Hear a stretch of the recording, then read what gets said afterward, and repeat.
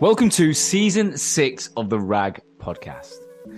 Now, for those of you who don't know, the RAG stands for Recruitment Agency Growth, and this show has been around since early 2019. And every week, we are obsessed with finding out how the world's most successful and innovative recruitment agencies and their founders have got to where they are today. In Season 6, alongside the founder's story and the inside information of that business, I also want to focus on the reality of today's economy. There is so much noise about this inevitable recession that we find ourselves in right now. And where it's going to go, is it really having an impact on the recruitment sector? Are they seeing any change in job flow? Are they seeing any change in candidate control or activity? What is going on? I want to find out. So, every single week, I want to forget the propaganda, forget the noise. I'm going to speak to a real-life recruitment owner and find out what is going on in their business. I will bring it to you every single Wednesday from 12 o'clock across multiple platforms. Stay tuned. Hello and welcome back to the RAG podcast. On this week's episode, I am really excited to be welcoming a very special guest. This guy is called Laurie Boyall, and the agency he owns and founded in 1987 is McGregor Boyall.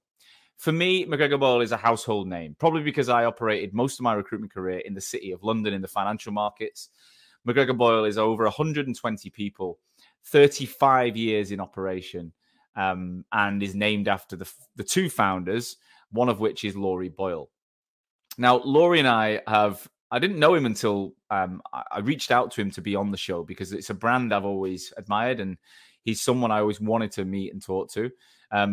Annoyingly, we've took 4, maybe 5 times to record this program. This is the issue with remote interviews. The technology can fail and all sorts. So we finally got this episode recorded, and I believe it was worth the wait. Now, Laurie, in 35 years, has acquired so much knowledge, so many interesting insights into running a recruitment firm, and also the honesty of what it takes to build a firm that you truly believe in and that aligns with your personal goals. So he's never been a founder that wanted to exit. He's still got no intention of retiring after 35 years at the helm. And he said, one of the things that stood out about this episode is he said he's never, ever got bored by what he's doing and who he's doing it with. He's always felt it stimulated him. And I think it's really refreshing to interview someone who's been as successful as he is, grows an agency like he has, and still wants to be there, and is not actually interested in the scale and exit conversation that we've had on so many other episodes. So in this episode, you're going to find out about a guy who started his career selling travel, American travel tours in Europe. He then turned into he was a self-taught IT programmer in California, launched a recruitment firm, having never done a day in recruitment in his life, and has since built one of the most well-respected agencies in the UK and specifically in London with international offices as well. Anyone who looks to grow a business either now or in the future, you're going to like Laurie, you're going to empathize and relate to him, and you're going to learn a lot. So let's get cracking. Without further ado, Laurie, welcome to the RAG podcast. Thank you very much for having me. It's a pleasure. It's the second time we've tried to record this, mate. I think it was 30 minutes in when I was in LA about 2-3 weeks ago, and it was brilliant. The only reason you brought that up, you just want to tell everyone you're in LA all the time. So it's partly what I'm trying to drop it. But if you want publicity, fine. Just give me your script. Okay, I'll do it. Well, I do remember how good it was, and then my internet died, and it is. I'm delighted to have you on. But look, I think the name McGregor Boyall is pretty popular and pretty well known. But for anyone who hasn't got a clue who you are, could you just start by giving us the overview of you and the business today? I don't want the backstory, just if the bird's eye numbers and a bit about the company. We're a mid-market. By that I mean we're not a fluffy search firm. We're not a Nike volume firm. We're somewhere in the middle. We're London-based, but we have UK offices, we have international offices, a lot of technology, a lot of it in financial markets, financial services, but we do other stuff as well. So we do other sectors, but primarily financial services. But we do HR, we do marketing, we do risk, we do compliance. But if you have to say, where's the epicenter? It will be technology and financial services. Right. And there's about 100 people in Dubai and Warsaw, and we're looking in New York at the moment, things like that. So that's us roughly. And is there 100 of you or so? Yeah, 100 plus, 120 probably now. We've grown a bit over the last, like a lot of people over the last year and a half. Yeah, we always like to staff up just before a good recession. Yeah. So I remember last time, I want to get into it. You started, what year did you start McGregor Boyall? 87. That was it. And your story of getting into that was interesting because you didn't work you weren't a recruiter before, were you? No. My first day in recruitment, I owned a company. Yeah. Yeah, that's meant. So tell us a story. How did you get into recruitment? Where did that all happen? Yeah. For my sins, I was intending to be an academic. Right. But although I embraced the life of the mind, I find I wasn't really happy embracing the life of poverty. So I decided I want to make a bit something else. And I used to take a lot of money tax-free. I didn't say that, by the way. Don't recall that bit. Taking American high school students and university students around Europe. And they were educational tours, the academic bit. So very often you've got adults who came on tours. They didn't want to go on a shopping trip. They wanted to go on visit museums, visit the churches, all that sort of stuff. That's what I used to do a lot of. And one day I was finishing a season, end of the summer, and there was a number of adults coming down. I took them from London down to Rome via all the sites in Europe, the rest of it. At the end of it, he said, if you're ever in American California, come and see us, this guy. And he was impressive because he could do things I couldn't do. He could always get to a hotel in the middle of summer and get ice before I could. If you get ice in Italy, then I have to be whiskey and do it, as a punter. That's clever. Yeah. So I did that. I went back. I went to America, and he actually meant it. He said, people say, come and visit me. They mean, don't come anywhere near me. Yeah, okay, that's what they really mean. But he actually meant it. I went and stayed with him, and he in California, and he says, this is great. Why don't you do it for yourself? Why don't you, very casual, why don't you set up, become your own travel company? I said, well, I haven't got the expertise. I haven't got the money. And he said, oh, don't worry about the money. And that's always a good sign. And then he said, let's go now. Let's go and relax. Let's take my plane to Reno. And I thought, this is okay. I'm in here. Yeah. And eventually what happened is we set up a company, did it? Worst possible place in the world to set up, California. Not only is it's not just 3,000 miles, 6,000 miles from Europe. It's 3,000 miles from New York, for God's sake. It's the worst place for volume travel to Europe for poor students. Okay. Yeah. And what happened? We were losing money because we couldn't get volume discounts on airlines because these tickets were so expensive. And Californians tend to travel 2 or 3 weeks. But really what you want is volume off the East Coast who's traveling over Easter for a week. Yeah. And so you get 10,000 tickets, you get big reductions. We were getting 2,000 pricey tours, but no reductions. So what we had to do was find, and it was literally $150 a head, roughly, to be competitive. And the only way we could find for doing that, I was in the right place at the right time, is all the big travel companies on the East Coast were using minis and mainframe computers, software houses. We happened to be in the place where PCs were being launched. Microsoft was starting, Apple was starting. It was almost failing by that point before it came up again. And we found I took myself to program and bought PCs and little local area networks no one had ever heard of, and did it myself in the basement there. Well, not quite in the basement, but in the ground floor. But what did you actually build then? You built a marketing system, a reservation system, a hotel booking system. Just simple thing, starting small, to scale up. But we found $150 a head. No big hardware charges at all, and no big software company charges. Wow. And a guy who really knew what he was doing, an amateur guy, did it freelance. He came in and literally sat down on the PC and programmed it together. And then he went off and I just took over. Wow. And I got to know about the rise of personal computing from day one, virtually. Then what happened is after 5 years, the company didn't go near because it got hit by terrorism. You cannot take students, universities and schools to Europe when there's what they call a government advisory from the American government. It means you can't get insurance. So what year is this? The early 80s then? This is. Yeah, it was 87. It was Lauro. There was a hijacking of a liner. There were various things. There was TWA and Jordan things.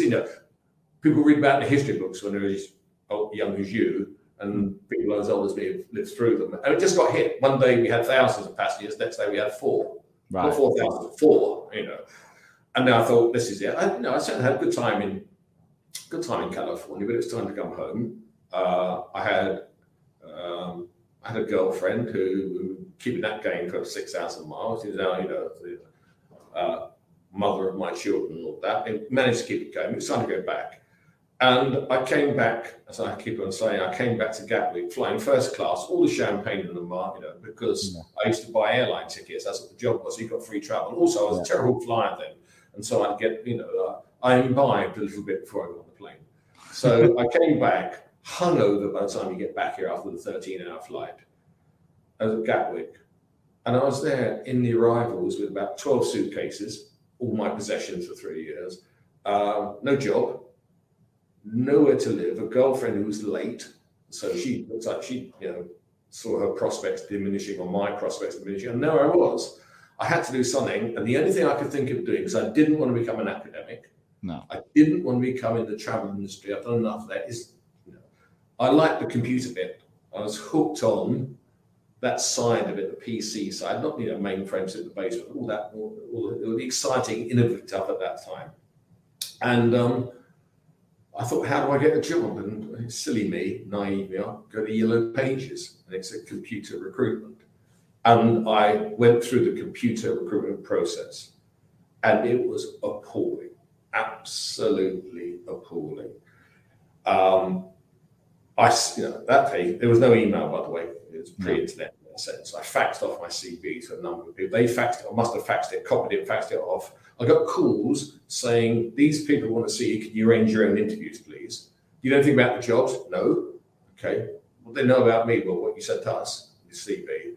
So I went along to 6 interviews, and I remember 3 rejections from big banks, half of course, and 3 decent job offers from sales companies. And one of them was actually providing new technology training to investment banks, designing it and delivering, training the trainers and delivering the first courses to the high-level users. Yeah, who had no idea what a computer was. I mean, I'm talking about directors of banks. Suddenly told you've got to learn to use a computer. You've got to know what a spreadsheet looks like. Wow. And their thing would be quite literally to go and, well, I'll get my secretary to do that for me. And that world was changing, but they didn't know it. Yeah. So I was learning those things. Then one day, being nosy, like there I knew I could be a recruiter because all recruiters are nosy. We know about that. And I saw the invoice for my replacement fee on the FD's desk. And I thought, effort-free, skill-free way of making a living. How much was it? Can you remember? Oh, it's tiny. I mean, it must be 4K, 20. Well, I was probably on 18 to 20,000 when I came back. About 4K now. This wouldn't get you into commission range, Yeah. But that's the way it was. It's just what happened. So one of the people I was working with, his wife was in recruitment or HRE recruitment already.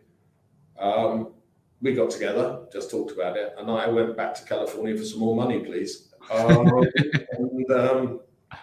that she, that's the McGregor partner, McGregor Boyall, McGregor and I got together, got the same funding, and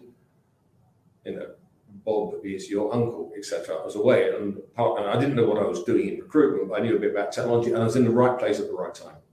So the guy in America, obviously he backed you, he liked you, he trusted you, and you're this. He's a mentor. He's the ultimate angel. But you're a ball of energy who's done pretty well. But what did he say when you came over with the recruitment idea? He obviously, what was his counter argument? He said he was deep into computers himself. He's one of those guys. He was like 10, 15 years older than me, so he's probably, I was in the 30s, he's about 45. He went back to school with computers at the weekends. He built his own hardware, he got bits and pieces. He taught it, he knew the program. He just thought, 2 things. Either sounds exciting, and number 2, is there money in it? Yeah, and the answer was yes, it was exciting, and yes, there was money in it, and this money. So, first day in the job, I owned a bit of a recruiting company, and then I learned on the job.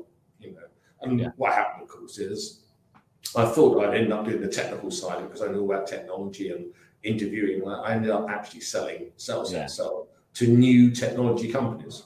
So let's go back then. So when you launched McGregor Boyall, Take us back to the first, like, what did it look like on day one in 1987? I'm a 1-year-old child at this point. So it's, I wasn't in LA at that point. I wouldn't say to you what I'm going to say to you. It was a shit show.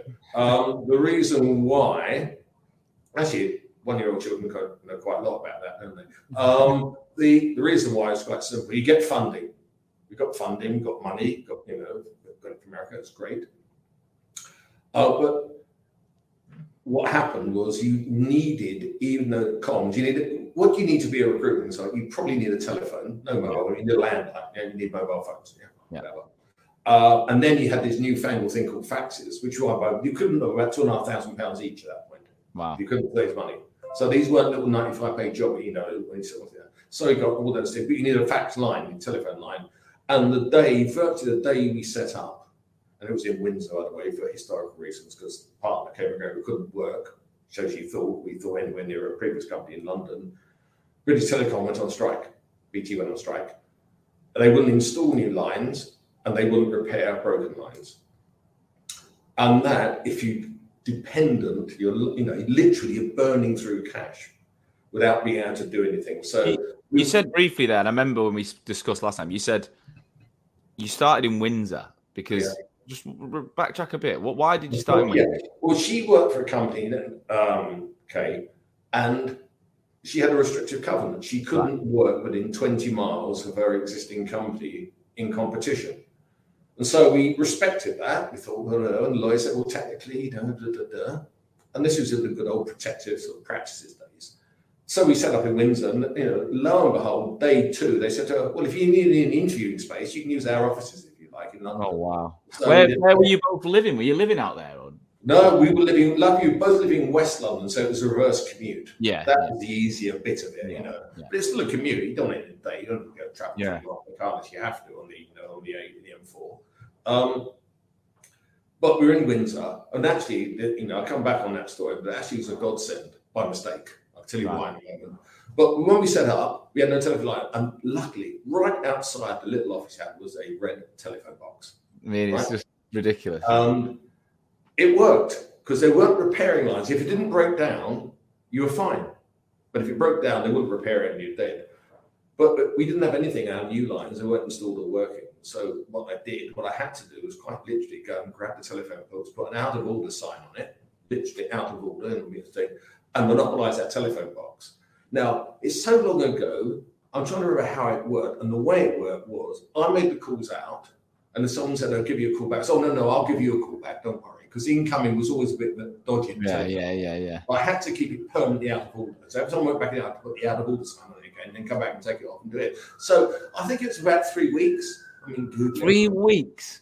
3 weeks of... Did you ever get to a point where someone was just in there and you were like, oh, crap, hurry up? I don't know. Well, why did you go into the telephone box out of order? Because it says out of order on it. Yeah. It's very clever. Very clever. It's... Where were you getting the numbers from? Necessity, there was the only option until the strike was... Where were you getting the numbers from? Were you using the Yellow Pages at that point? Oh, Computer Weekly Computing, the old magazines in those good old days used to have... It was ambulance chasing. It was the ads running. Have you had any response? Can we, blah, blah, blah. It was raking over the embers. If you want to know a way of not setting up a company, we did it. Okay. It was mature mainframe software, essentially, run by same adverts, time after time. No internet advertising, classified. So it's all really expensive publications, and it wasn't going to work. But here I come back to the Windsor stuff, the old part of it.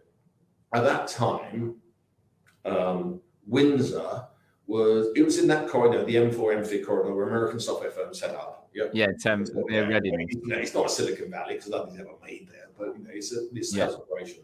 It's the old joke, but it's not the old joke. American software companies set up near Heathrow. That's what they did. Fly in, the VP International can fly into Heathrow. But it's not like I used to say they built Heathrow near Windsor Castle. It doesn't work that way. Windsor Castle near Heathrow. But there happened to be one really successful American software company in Windsor. Okay. And it was the first ever spreadsheet, proper spreadsheet, Lotus 123. It's an old thing called Lotus 123.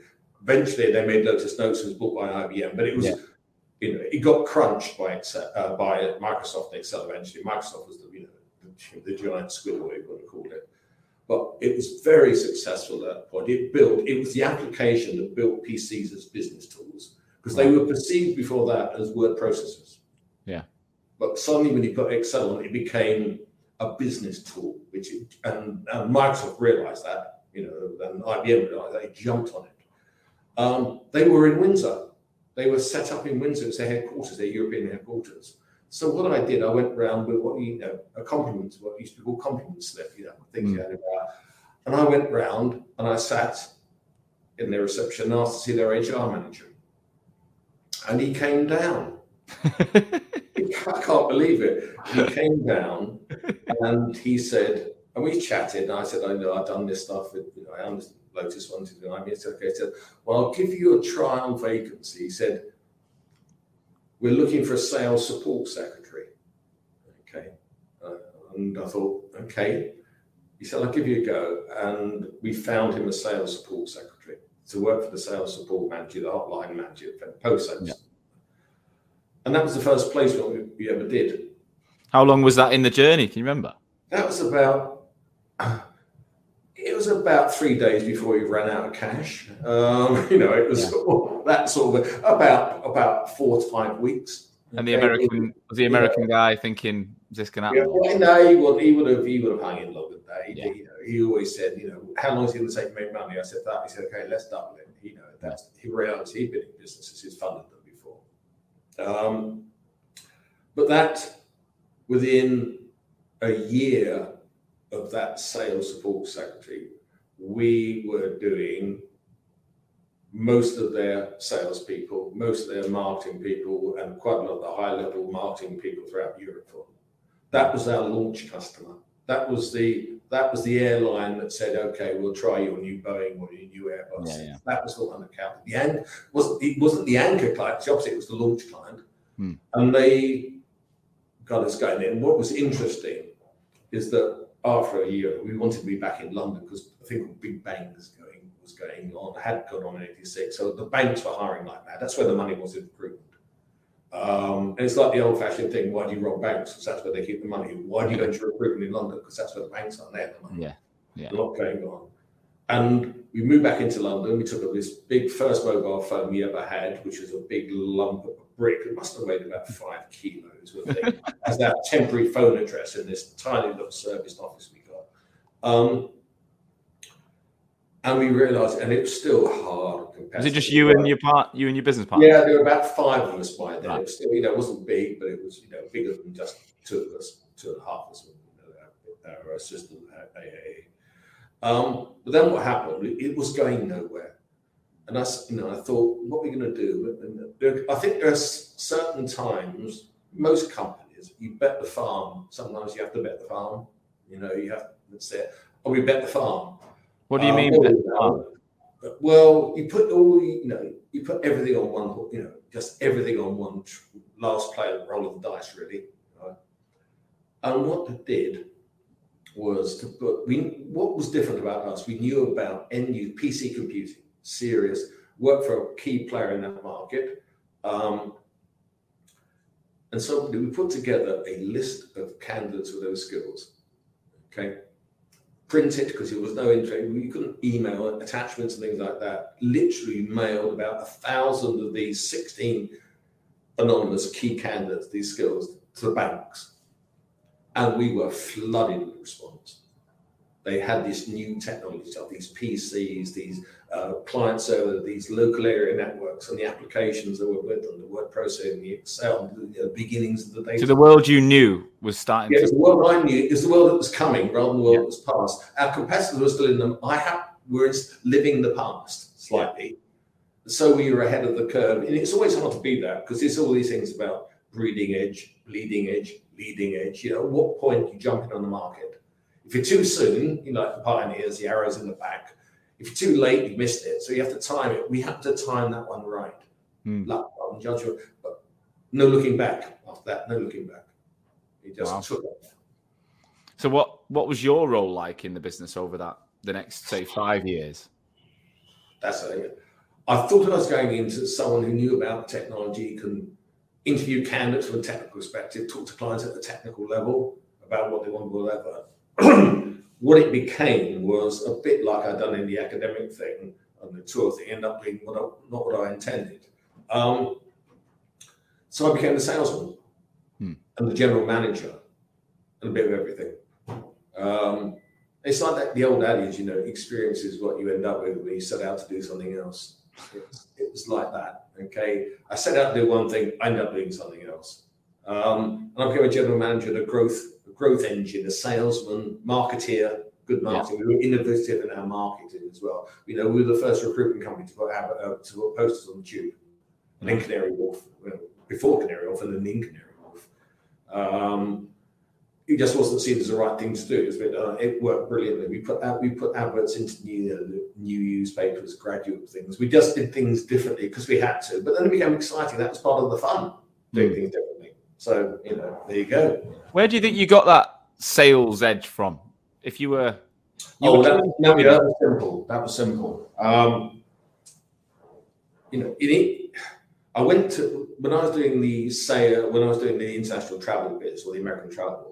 One of the things they used to like to do when you were a tour guide, with your nice English accent, the American company, the ones they're all on the East Coast, most of them are in New England or somewhere, Boston, or somewhere near Boston. They used to come back and spend, we'll pay you for a couple of months to sell, because all the nice people you sell them to are teachers, because if you get 5 kids to go, the teacher went free, so it's via teachers and lecturers. They love an English accent. They just love a British accent, okay? So while I was doing this tour guiding and academic, I used to go to Boston, sit there and telesale to American teachers at home. Yeah. And so I'd end up calling time zones. You just call your way through America as they woke up. And you end up calling people at home and selling tours. And we used to do a bank of us, about 20 of us, lovely little British accents, very posh, it sounded very posh, with a sales manager, which I'm just absolutely. And this guy, actually, he was a British guy. He was Scottish, a bit mad, but he used to have a hunting horn, and his training process. If you said the wrong thing, you get the hunting horn, you squeeze it in your ear, and boom, like that. You have this big klaxon in your ear, and you learn to telesale. You learn to sell. But what was really interesting about that was it gave you a sales technique, because those could be acquired. But it was the first time I realized that selling is a profession. It's not something to be ashamed of. No. I agree. If you're a sales bloke, in the UK, in England, at that time, and even now a bit, if you go and meet the parents, the future parents, they're a bit disappointed. It's a salesman. Yeah. In America, it's an honourable profession. Of course it is, yeah. And in America, if you start up a company, if you haven't started one up and failed already, then you haven't even started yet. It's not, selling is not dishonourable, and starting up a company and failing is not dishonourable. You just go again. Whereas in England, always a salesman, always a bankrupt.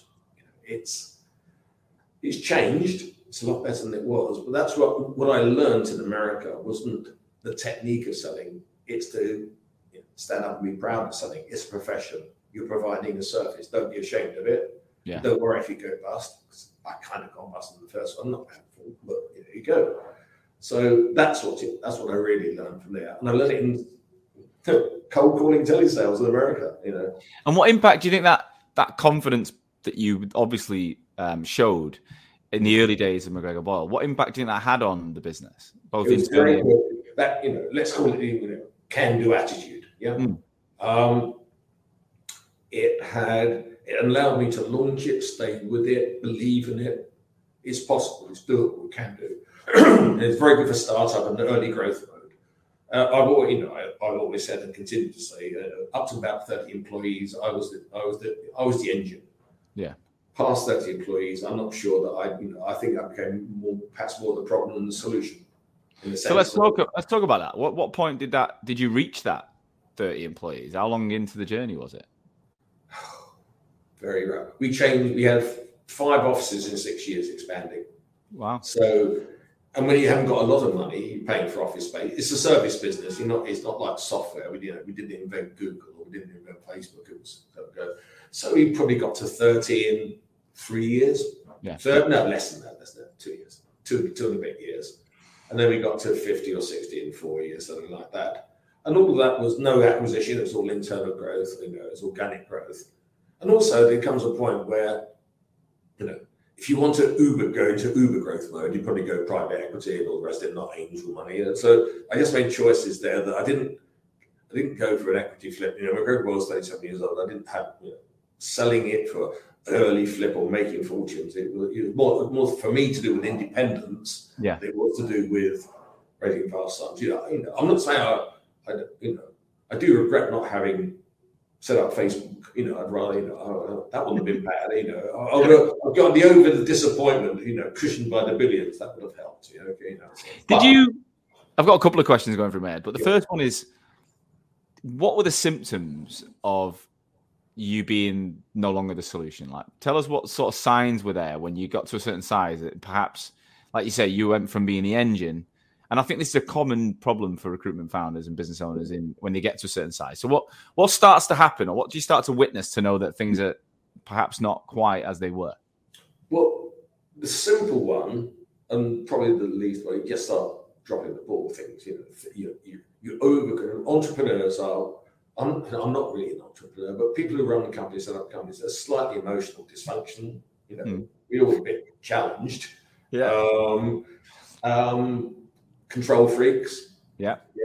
And if you can do it all yourself, you think, you can think you can do it all yourself, and B, even when you haven't done it all yourself, you think you have done it all yourself. So there's that degree of unrestrained ego that happens. Number two is that to spout a cliche, our greatest assets are our people. Who doesn't say that? Yeah. Who actually says, actually, the reason we've grown is actually I don't give a toss about the employees. No one ever says that, do they? They say, but if you are a recruitment consultancy, be honest. What recruitment consultancy is unique, that actually does something that nobody else does? If you can name it, great, because I can't. You can do it a bit better. You can insert some quality. You can do a bit more, I think, but essentially the process is that you're governed by it. It's about the quality of the people. It's who does it, as opposed to what's being done. Yeah. And so it's like law of legal firms. It's about the quality of the consultant. Okay. If you haven't got that right, then everything else is going to go wrong. And managing recruitment consultants, managing people, is actually what sustains the growth. It becomes the hardest thing. Most over time, the most difficult thing of running a recruitment consultancy is actually having good people, managing them, retaining them, motivating, all those good things. Markets, they're really important, and we're about to find that one out, I think. But you see your way through a market if you've got the right underbelly. Or you run a consulting firm. Imagine what a legal firm would be like if you actually canned the lawyers to save money. Yeah. Not much of a firm. Same, don't dispense with that awareness to people, the time it takes. And so where I became the problem is that unless you got the time to spend all the time, that much time individually in larger numbers of individuals, it will crack, it will creak. And I didn't understand that I only had so much time, and I didn't platform that in the way of an HR director or a people director early enough to scale properly. Right. So you didn't build the foundations. You didn't build the foundations around you. Yeah. And also, I'm a bit impatient, and you end up with more haste, less speed. You're impatient with people, but you have to be patient with people to grow further. I'm interrupting today's episode to mention our sponsor. Talent Ticker are here to help everyone who are in such a candidate short market, right? So if you're looking to grow your recruitment business in 2022, candidates are important, and Talent Ticker are here to help. What they do is they help recruiters work smart and not hard. They've got over 300 agency clients, recruitment agency businesses that use Talent Ticker, and that helps them connect to the right person at the right time for the right reason. Okay. It also automates a lot of monotonous tasks we use and provides simple tools to identify ideal and off-the-grid candidates, people that are under the radar for open roles. So if you like the sound of finding more deeper level talent that's not exclusively on LinkedIn, for example, then get over to www.get.talentticker.ai/Hoxo. You'll find the link in the episode. Go and take advantage of the special offer they've got on there for our listeners. Would you say you had that natural... Because I often find that, I think I can empathize with what you've done in I'm not saying I've done it anywhere near to the level, but the early days of being the engine room and the visionary and just going out there, that's me, the sales guy, the person that, I've started a business in an area I've never done. And, I've done that, but I don't think necessarily I am the best people manager. I don't think I'm a bad people manager, but I'd say if I took me and my business partner and I analyzed our skills, he is definitely a more well-rounded structural leader of people than I am, How did you find that going from being the kind of, the superstar out there, rainmaker to having to look inward most of the time? Did you? I think I ducked the issue, avoided the problem right. for a while, or not by running away from it, but trying to overcompensate or displace it. I'm a decent salesperson. Evidence would say that. It's not me trying to beat myself up. Evidence would say that. But I'm a better marketeer. And what I tried to do and did was, if you can't manage the push, the salespeople, try and really grow the pull, the marketing, the brand. Yeah. So I try to actually let the brand do a lot of the heavy lifting. Yeah. Rather than having lots of people on phone selling. It's a different approach. And then really, ideally, you should have both. It's exactly what my business model is, right? I remember the guy I sold to eventually, who was the European CEO of this Lotus firm before it got crushed by Microsoft or by IBM. He was a marketeer by training. He was actually a nuclear scientist by training, became a marketeer. And I went into his office to talk about building a European marketing team. But he had a big banner over his desk. He just said, nothing happens till someone makes the sale. And he was a marketeer that was sensitive and genuinely appreciated good salespeople, as opposed to thinking they were a bit better than salespeople. Yeah. And marketing departments can think in FMCG maybe that's right, but in the business you get a lot of both. You get the both ways, don't you? You get the salespeople that don't respect the market and they think they're just. Well, I won't tell you, but I will one day. I will tell you what I think about old-fashioned marketing in certain industries. Okay. Yeah. How old-fashioned, if anything deserved to have a Me Too movement put all over it, it was that. Right. That type of marketing. I'm not going to refer. I've got a phrase for it. I will not put it on this podcast. But I've got a phrase for it. So you start to spot the signs are there, the symptoms are there, and you're 30-odd people, 3 years or so in. Now, what did you then do to make change, and how did the business evolve moving after that? You can argue over that period of time. It hasn't changed. It's 3 times the size, not 10 times the size. Yeah. I still think, to a certain degree, we wanted to remain a privately owned company run by the people who own and manage all the rest of it. I've got a right-hand woman called Jenny Peer, who's my AA, admin assistant. When we started, the two of us, Kay and I, and her part-time. She now has been for a year. She's still here. She's finance director. She's a natural finance director. She's tight to life with her money, counts it all. Blah, blah, blah, blah, blah. Fantastic. She did a lot of the HR stuff, PR, just get to know people and people know that. She, absolutely handed her back office. It runs. We have a fantastic back office system. We have, pre-employment screening for contracting. The actual controls we have and the system, fantastic.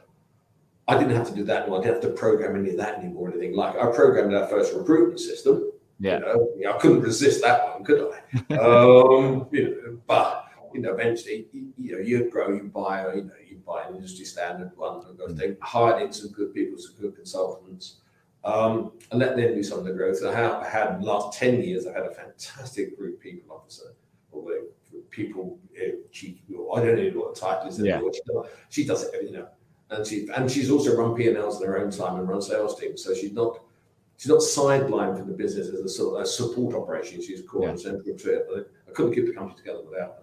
So You have to learn to share. You have to learn to devolve, and then make your mind up. Do you want to go for the fast growth and the sale? Do you want to stay in it? Do you not want to stay in it? You have to align your medium and longer term goals to actually what you really want. So when did you start looking at those goals and thinking? So 37 years in now. I think what happened is, well, I got sidetracked. At a certain point, it became a lifestyle business. Sorry, 35 years. But when I say lifestyle, I don't mean it went up my nose. I don't talk about that sort of lifestyle business. I had kids.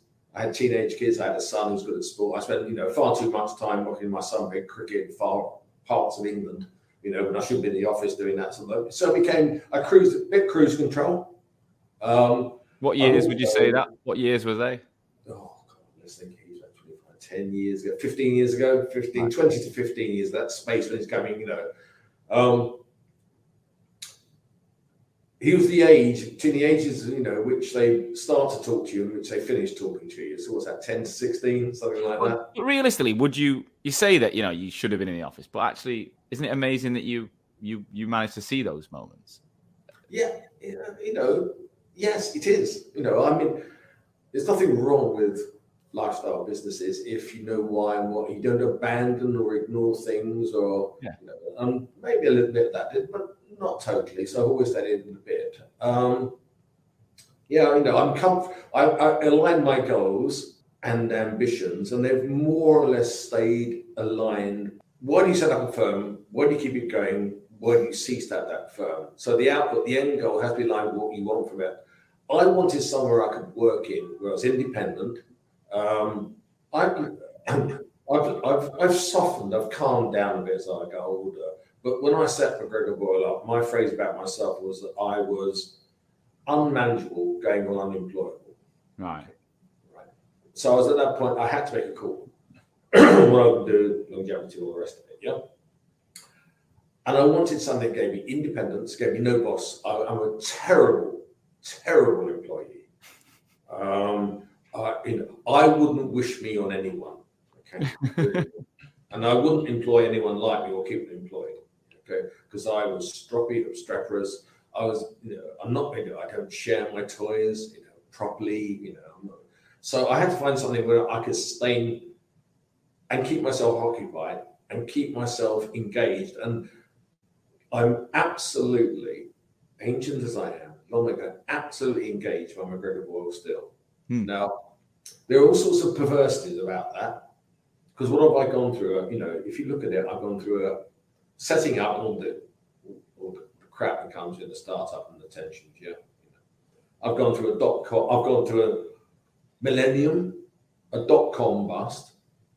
Okay, I've gone through a global financial crisis. I've gone through a pandemic, and I think we are about to hit a big wall. I suspect it's bigger than anyone. It's not a standard recession because it's been compounded by lots of things, including financial mismanagement going on right today. If you look at what's going on in the Bank of England today, how they've had to step in again. And if you look at all the PE firms are being hit and all the fund, all, for example, a lot of high growth recruitment, small high growth recruitment firms have been PE backed, coming out of the 2021 recovery. They've hit a wall. They're hitting a wall because the PE firms have hit a wall that were behind them, and there's going to be a big shakeout coming. Not just no jobs for the clients or fewer jobs, but also the funding, the cash that's keeping going. Grow or die. There's been growth now. They could tend to die very quickly. I think it's something, and I don't. There's a bit of me that my attention's been kept up by being involved in crises. It's like my wife said. She said, Laurie, you're a good crisis manager. Because it's really unfortunate you create most of the crises yourself. But these ones aren't. But I'm not looking forward to a recession. It's going to be horrible. It's going to be horrible. I'm not looking forward to it. Yeah. But it will engage. It will keep senior management and me in here engaged and get us through that. But, we've got, in our terms, I'm happy because I know what our balance sheet looks like. Anyone can look at one company's house if they want to. We've got a lot of cash. So we'll see if we go through this.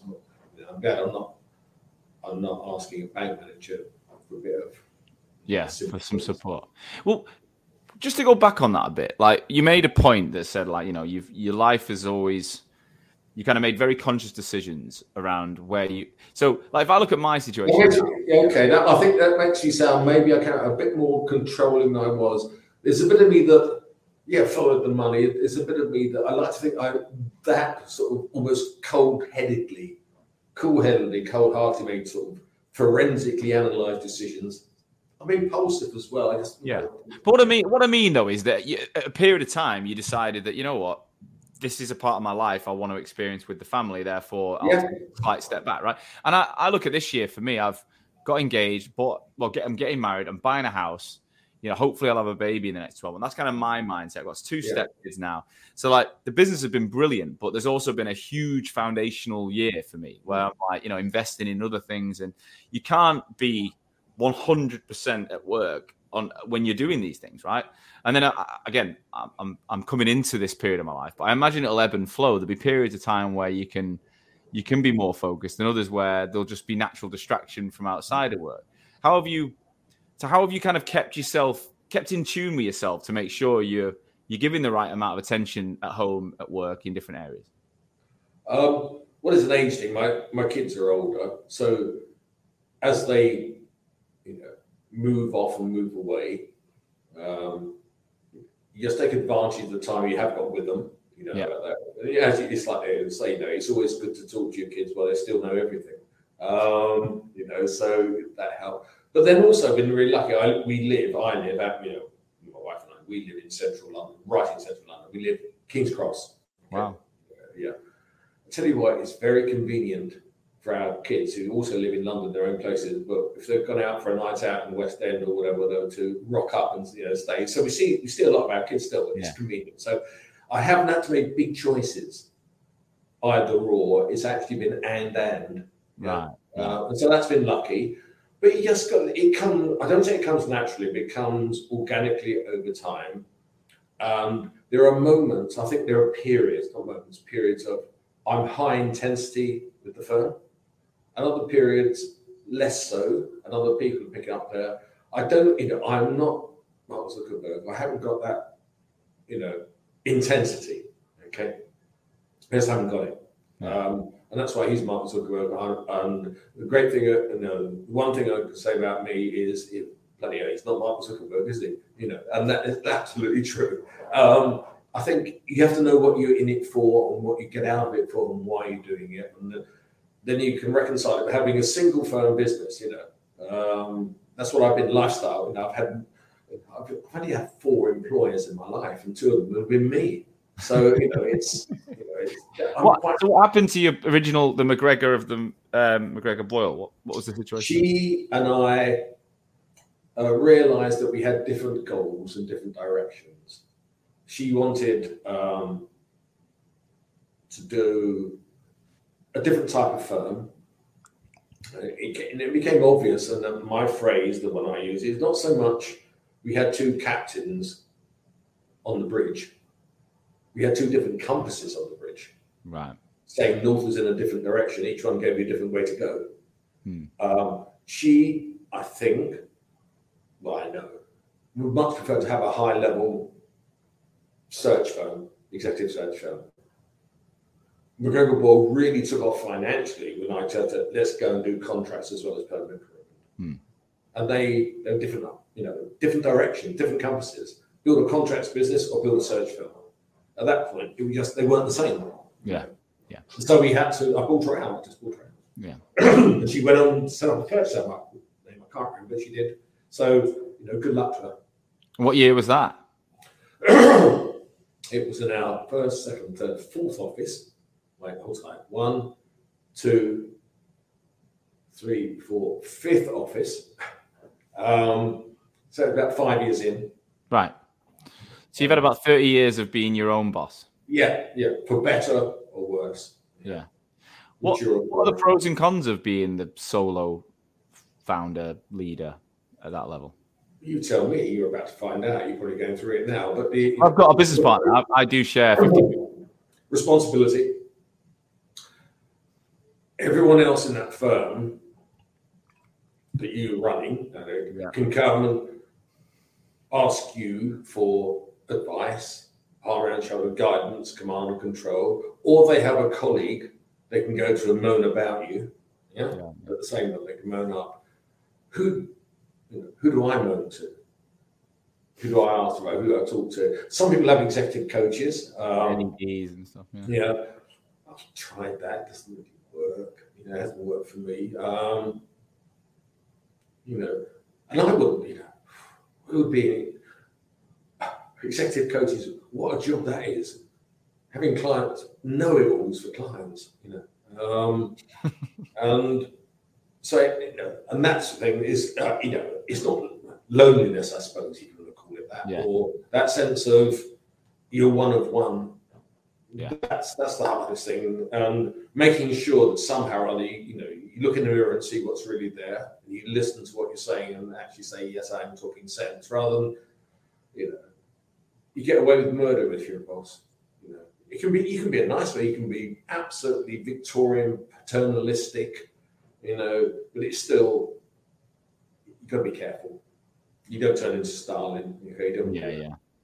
Well, when it comes to the journey and the trajectory and the vision, what is it about the business that made you stay at the helm and not look to sell? Because I've interviewed over 200 people on this show. I'd say 90% of them say they want to exit at some point. The grand sale. I've talked to people who have sold. I've talked to people that have just MBO'd. There's a very glamorous vision for most founders to get out of there almost as quick as they can. A lot of people. So what's been your reason for not? Isn't that strange? I don't know the answer, and if you find out, can you let me know? But it's independent. Who would give up independence? And independence, I don't want to play golf. No. I like traveling, but as anyone who's done a sales job traveling, after a point, you've got to know traveling is a nice, interspersing traveling is great. Being perpetually on the road, trying to get sort of a fix for the latest flight is very hard to do. Yeah. I think I'm engaged by it. I'm intellectually engaged by running the business. It is not a down market. It isn't about growth for its own sake. It's about delivering a good quality product, keeping it aligned to the market. Technology is quite interesting. It changes things. It not just changes what other clients use, but how you work the world itself. I'm just intellectually stimulated enough. Business is a creative thing to do. People, you want to be a business or you want to be creative. Business is creative. You have to think on your feet. You have to think, look around corners. It stimulates. And I've never been unstimulated. I've never genuinely never been bored by what I do and where I do it. Okay, that's brilliant. That is brilliant. Well, it's brilliant. Or it's a shortcoming. I don't know. Maybe it's a fault. I don't know. No, it's not. It's not. It's a brilliant thing to live life and be stimulated is possibly what we're all striving. There are people like financial engineering. They do it for an equity flip. That's the joy of building, sell, build, sell. Rinse, repeat. And for me, that would be rinse, repeat. But for them, it is. Each one is. It's going like on safari. You shot. Sorry about that. You shot another line. Don't worry about fantastic. It's not why I do it. Yeah. It's funny because I was in when I was in LA, which I was. Oh, you were there? I was in LA, yeah. When I was there, I was in a cab. I got an Uber. Interestingly, about 4 p.m. on a Wednesday, and my brother's texting me, and he's in Peru at the minute, and he says, "Go to this place, Buffalo Wild Wings." So I jump in this Uber, and I noticed the guy's the oldest Uber driver I've ever had. He was 87. I found that out, but he was nice guy. Said hello. Anyway, I said to him where we're going. He goes, Do you know where you're going? I was like, yeah. And I think so. And he goes like, just bad idea. He's like, this place was shut down last year. The mall it's in for too many shootings. He's like, a white tourist in this area. I just don't think it's a good shout. You can do what you want. I'll take you there, but I'd say don't go. So I took his word. Anyway, so I said, let's go back to the hotel. So it was a slightly longer journey. And I'm really grateful because we spent about 30 minutes chatting in traffic. And 87 years old he started a real estate firm and then he created a property development firm and he sold both and he retired at 58. So he said it was the worst decision he's ever made.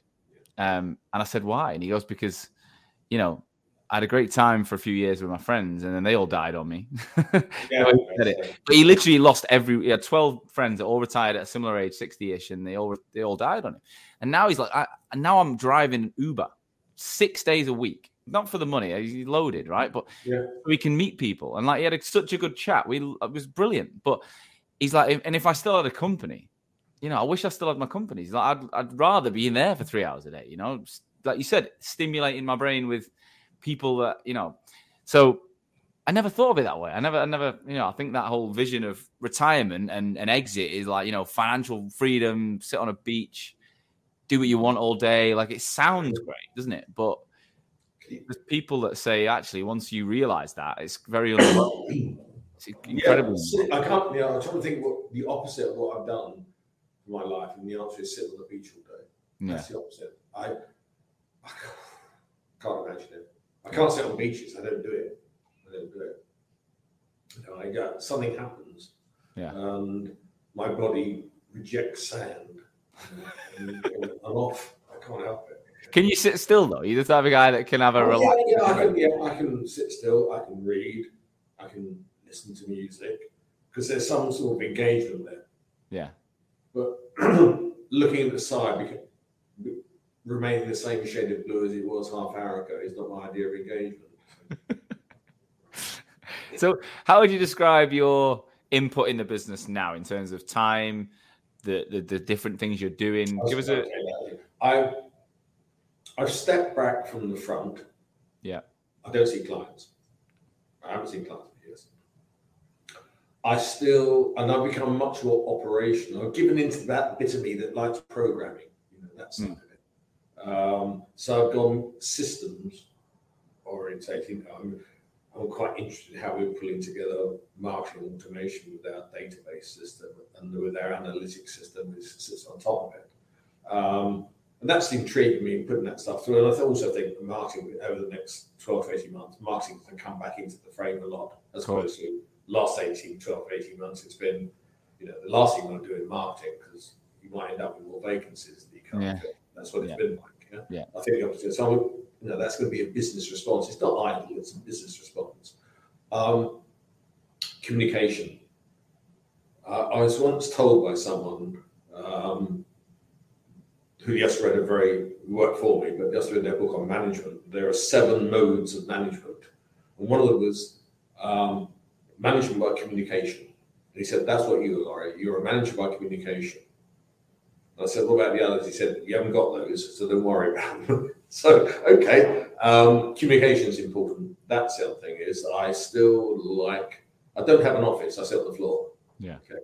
I just want to be with people. I walked the floor in the afternoon. I walked the floor in the afternoons up to about, pre-lockdown, no point walking the floor on a Friday here because you won't see anybody. But people used to be footmarks on the floor, where I just walk up and down talking. But then doing formal communication, just talking to people, and writing the communications as well. That's where I see my input really now. Yeah. The only selling I ever do now is to convince people that they should join McGregor and work for the firm. So you still meet every final. Not every, but I meet a lot. Yeah. And I'm asked. I meet a lot. That's an indicator. I meet very few. But I'm asked mainly by directors and our group people director, can you help get this guy, can you help me get this woman over the line? Okay, so that's the selling I do. And that's the most important thing, because they're the people, they're the repeat business. Yeah. Incredible.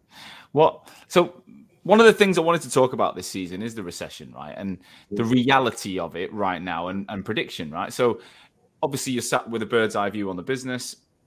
And I want to find out your predictions. But if you took a thermometer right now and looked at, say, job flow, CVs out, all the metrics you're measuring, is it changing? And what are you seeing right now in the business? Yeah, they are changing. It's getting metrics are becoming important because for I would say not the last 3 months, we can begin to see you can see a little bit of change. But previous 15 months before that, you didn't need metrics. You knew the jobs were coming in. All you had to do really was duck, just in case you got any more. Finding CVs was hard, but that was searching. That's not the metrics.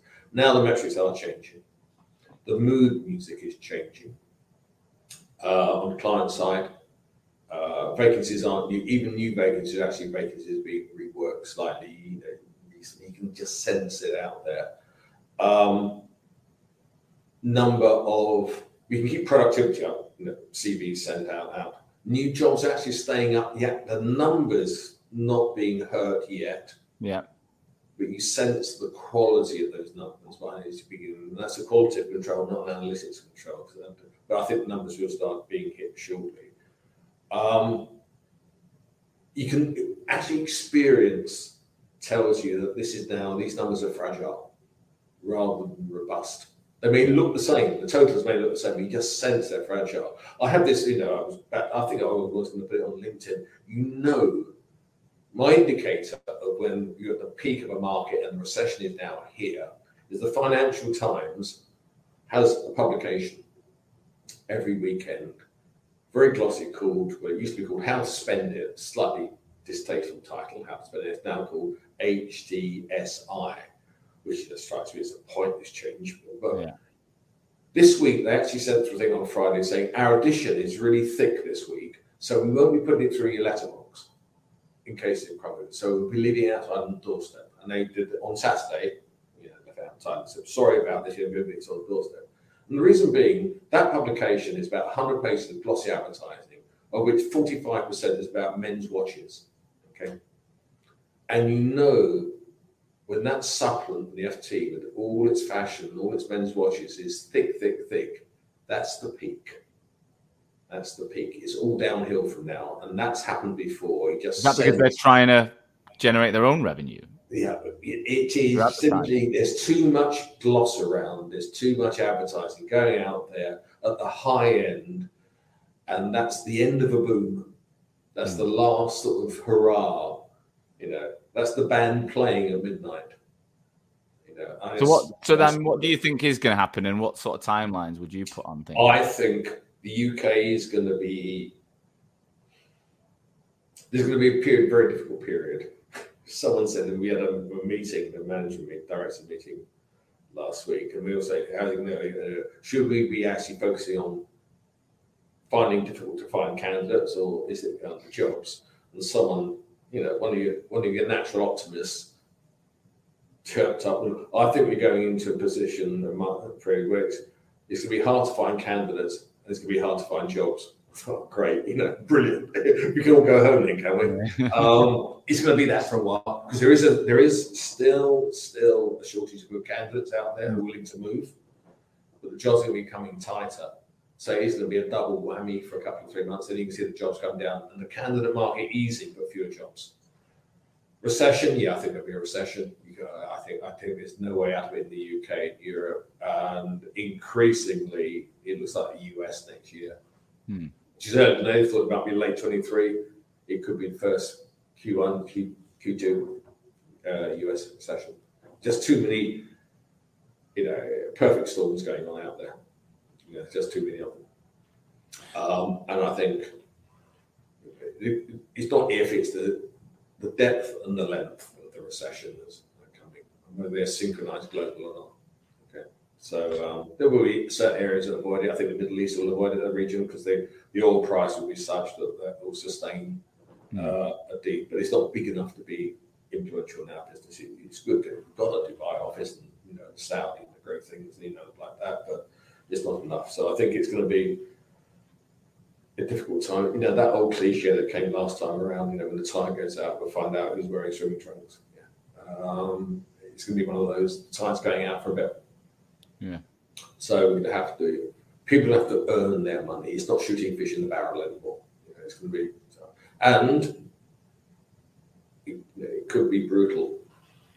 I'm doing the address to troops for a short one tomorrow morning, talking about what I think might be coming around the corner a little bit. What changes would you make as a business? What would be the obvious things you'll do to make sure you're fit for it? Well, I can tell you what we are doing, which is we are continuing with our hiring plans.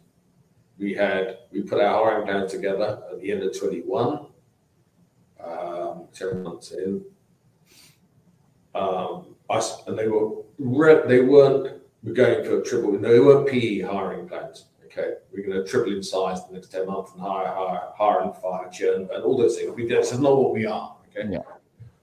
So we're sustaining those. I think there's enough out there to be got if you go and get the right people to find it and deliver it. And also, we know what our cash reserves are. You know, we can see our way through it. So that's what I'm sustaining. People, it won't be easy, but it's sustainable. Don't overhire.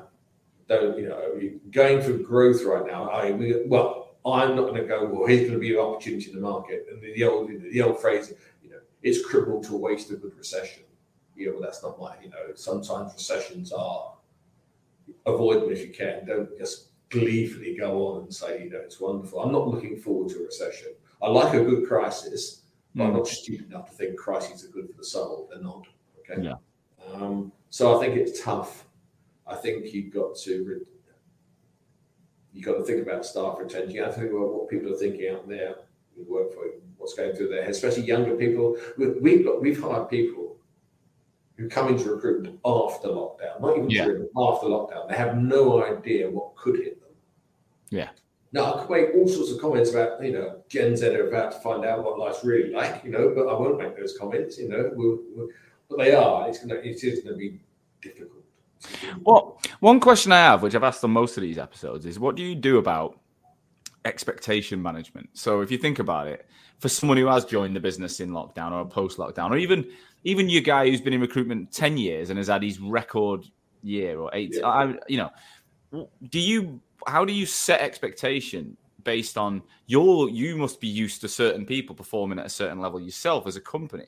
So do you go, we look at pre-pandemic levels now as our expectation of 2023, or do people just have to work harder to stay where they were? Like, how do you approach that?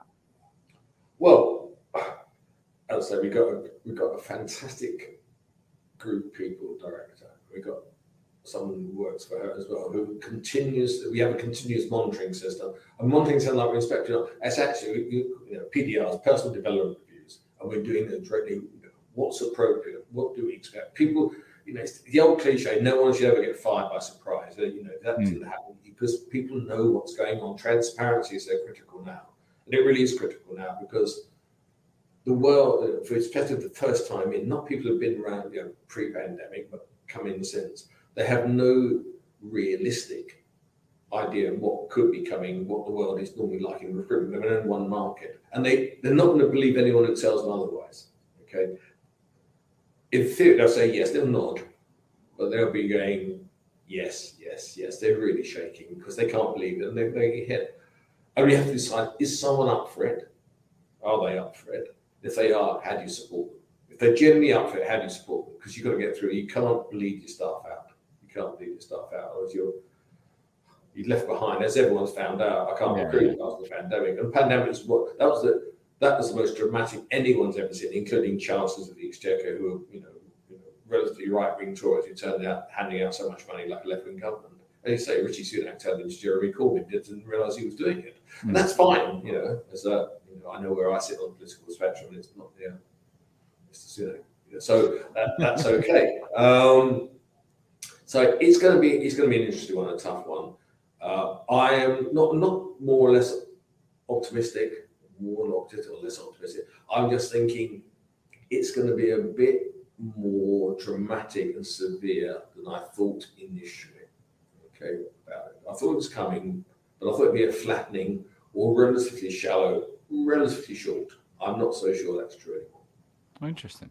What's the vision then for the long term? So if you look at as far as you can ahead for I don't look far ahead. I think 24 months is all I ever look at. Right. You know, I'm not a vision person.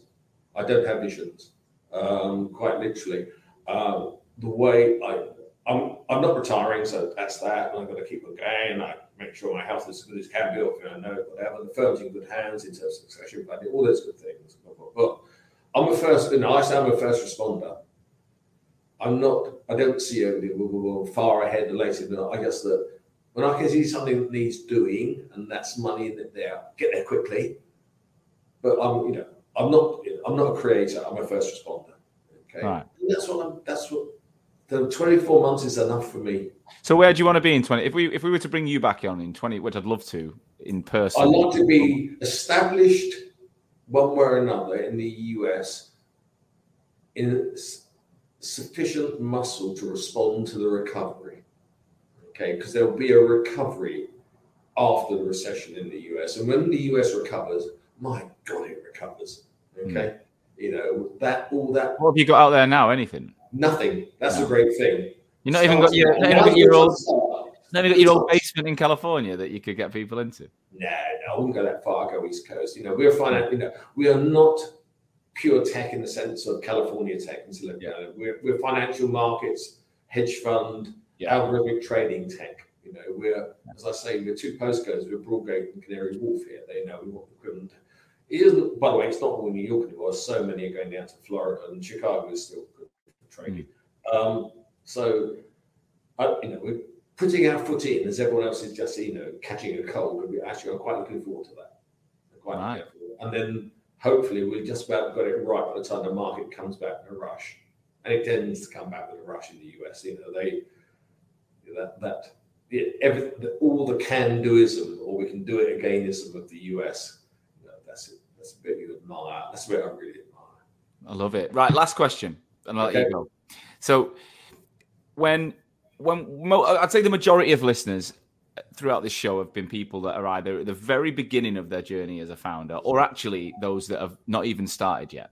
Now, there are lots of people listening all over the world that are established as yourself, and at different stages. But I'd say the majority, the most questions I get asked are from people that are really in the early days. So, if you had to give 3 words of wisdom or 3 pieces of advice based on the 35 years you've had as the 3 Jesus Christ, just 3. One.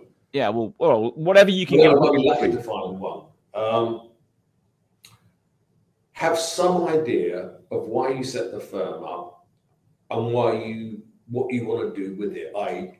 Why did you set it up? Have you set it up to make money, get in, get out quickly? Have you set it up to have, like I did, I didn't probably realize it, but have a lifelong involvement with it and align what you do operationally with those goals and get them right. So if it's going to be rapid growth and get out and sell, then realize that what type of journey that will be. And they'll tell you what it'll be. It'll be rapid growth, but it'll be a lot of turbulence. Okay. And strap in, and you'll be fine. If on the other hand, you want a longer journey where you get to cruise control, you get to the right altitude, you get to cruising altitude, then prepare for that and have hire people and treat people the way that's appropriate for that. Because it's all about the people. It's not about business plans.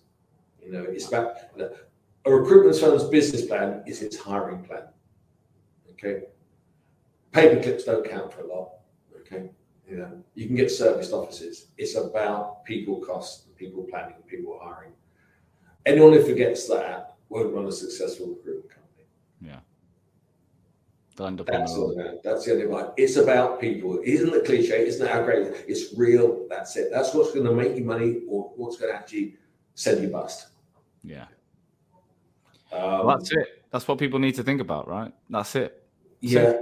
It isn't, and it isn't. Yeah, it isn't. And also, by the way, stay engaged. Don't do it as a pure money spinner. Okay, you can try that. And some people do that, and it's fine. It's right for them, but they are so rare compared to most people who are going to be a bit longer than they thought, and they've got to make sure they don't screw themselves. Okay? Yeah, I love it, Laurie.